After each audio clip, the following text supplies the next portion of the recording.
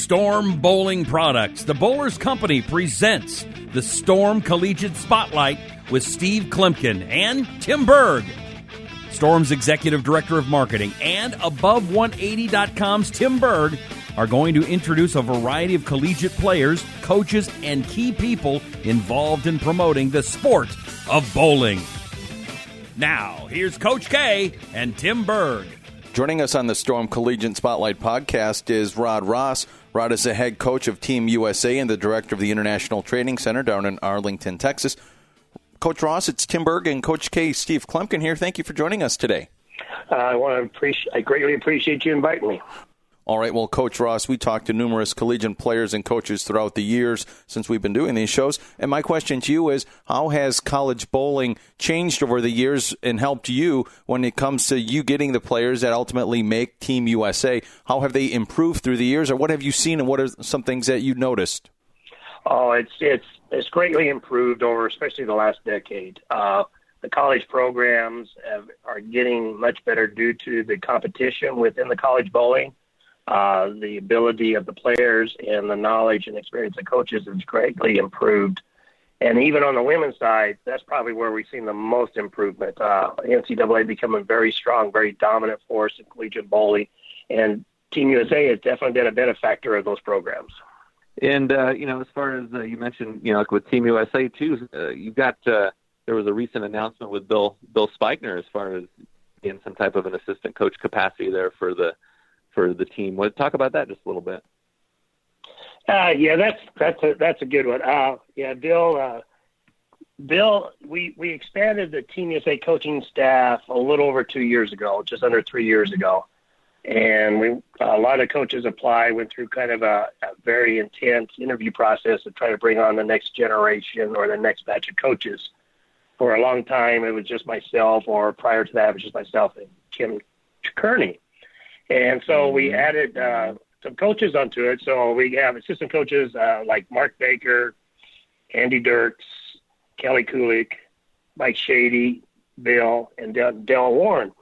And it was kind of funny that went out on social media recently is that Bill finally updated his Facebook page saying what he was doing. And it started a whole thing about he's now an assistant coach for Team USA. So he's been here going. He's on his third year working for us. Amazing what Facebook can do, just a post like that. All of a sudden. yeah, all of a sudden. So it's amazing that it just been under the radar all this time. Everyone thought he got a new job. I think he posted that his new positions, because they congratulated him on the sponsorships of the ball companies and the grip companies he worked with as well. Coach Ross, quite the who's who of coaches you mentioned there. Now, how are you guys all able to work together? Because every coach has different terminology just a little bit, and even their coaching styles are just a little bit different. How are you able to work with the team and then the assistant coaches? Well, that was one of the key components when we had our very first coaches camps, that we wanted to make sure that we were talking the same language, using the same verbatim, same slang, so to speak. And it was very interesting when you get that level or elite coaches into a room, there's more consensus than there is anything that's going to be a little different. I mean, there might be a little different jargon, West Coast versus East Coast, but at that level, bowling's pretty well bowling, and they're pretty knowledgeable about it. Now, one of the things that comes up with coaching, and I know there's, we've had a lot of coaches on here on this podcast, and it always is a little bit interesting to get different coaches' perspectives on two-handed bowling and what either similarities or differences there are between one-handed and two-handed bowling. What's your take on that? Well, I've been a strong I'm very much in favor of the two-handed bowling since we were exposed to it back in, I think the first one was 2002 when we seen the elite. It was over the World Youth Championships, and we were over in Thailand, and there was two players, one from Australia and one from Finland. And I believe they were 17 years old at the time, both of them. And that was our first real exposure to elite two-handers. And it was pretty obvious at that time that, the future was being written. And it is a very great, efficient style. And if you look at even the numbers now at junior gold, that how many two-handers are coming up through the youth program, the growth is phenomenal. And, the coaches that need to be teaching it, hopefully we're getting them out into the field.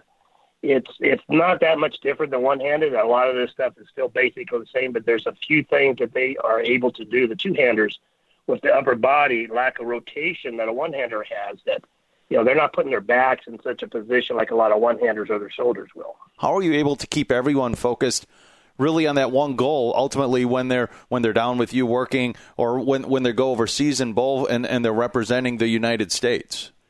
In the early days when we brought the pros back in, I think that was like 2006, 2007. It was kind of interesting at the training camps back then, because a lot of them didn't want to share their tricks, their little secrets. And so it was a lot of, individualism. A lot of people doing the one-on-one. And it took a while before they realized that, their trick was their trick. And the more your teammates knew that you could do these little things on different situations, the better the team got. And that quickly went away after about a year, maybe 2 years. But now, with the players that we have on there and the continuation, like having Tommy Jones and Chris Barnes for so many years, really mentoring the team helps tremendously. But it's one country, and it's amazing having them bowl for the country, all the personal. I mean, they could be bowling against each other the week before. They'll be bowling against each other the week after that. But they're still Team USA.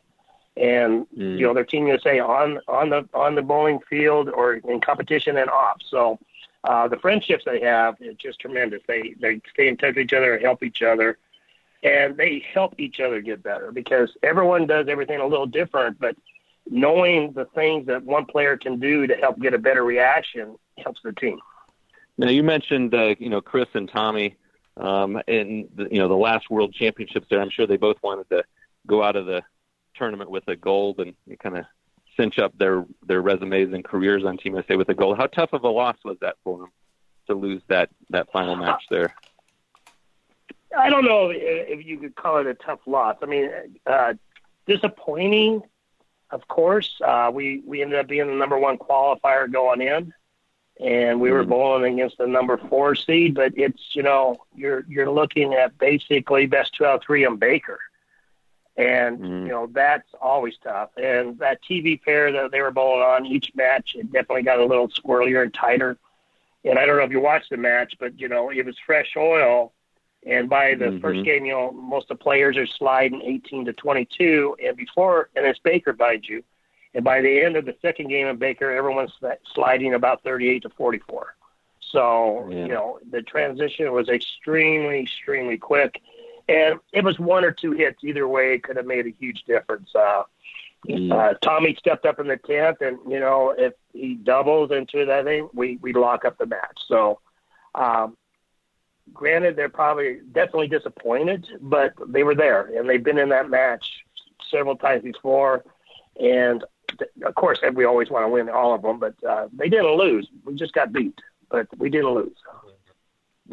All right. Well, what advice? We have a lot of high school players. They're trying to pick their college they want to bowl to and bowl collegiately, and then ultimately their goal is to make Team USA. What advice do you have for them if they're listening to the show? Well, yeah. I'm sure they hear this a lot for all the coaches, but you've got to be a very good pick your spares. There's one thing that drives college coaches nuts, or even Team USA coaches nuts, is they're very pickable, and they just get flagged. Become the best spare shooter in the area, and just really work on your spare shooting. We'd like to see them maybe come through if they're thinking about, the Team USA, the team trials in January. Probably one of the premier tournaments that high school, college, and players can compete in. It's 5 different patterns on 5 days, and you're bowling with, your peers at elite level. That's a really good testing ground to be able to see how you compete. Possibly, if you're not coming to the Bowling Combine as sponsor, kind of look what the Bowling Combine does and, work on your skill sets.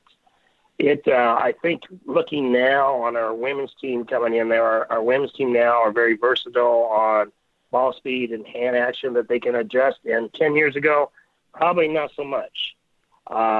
We're seeing it now into the younger players that we're seeing on Junior Team USA that can have plus or minus 4 miles an hour in ball speed change. They can go from 70 degrees axis rotation down to 35. be able to control it. So that's what I would suggest is, get good at your spares and start working on your versatility. I think too many players try to make their game perfect and just their one game perfect instead of working on the versatility.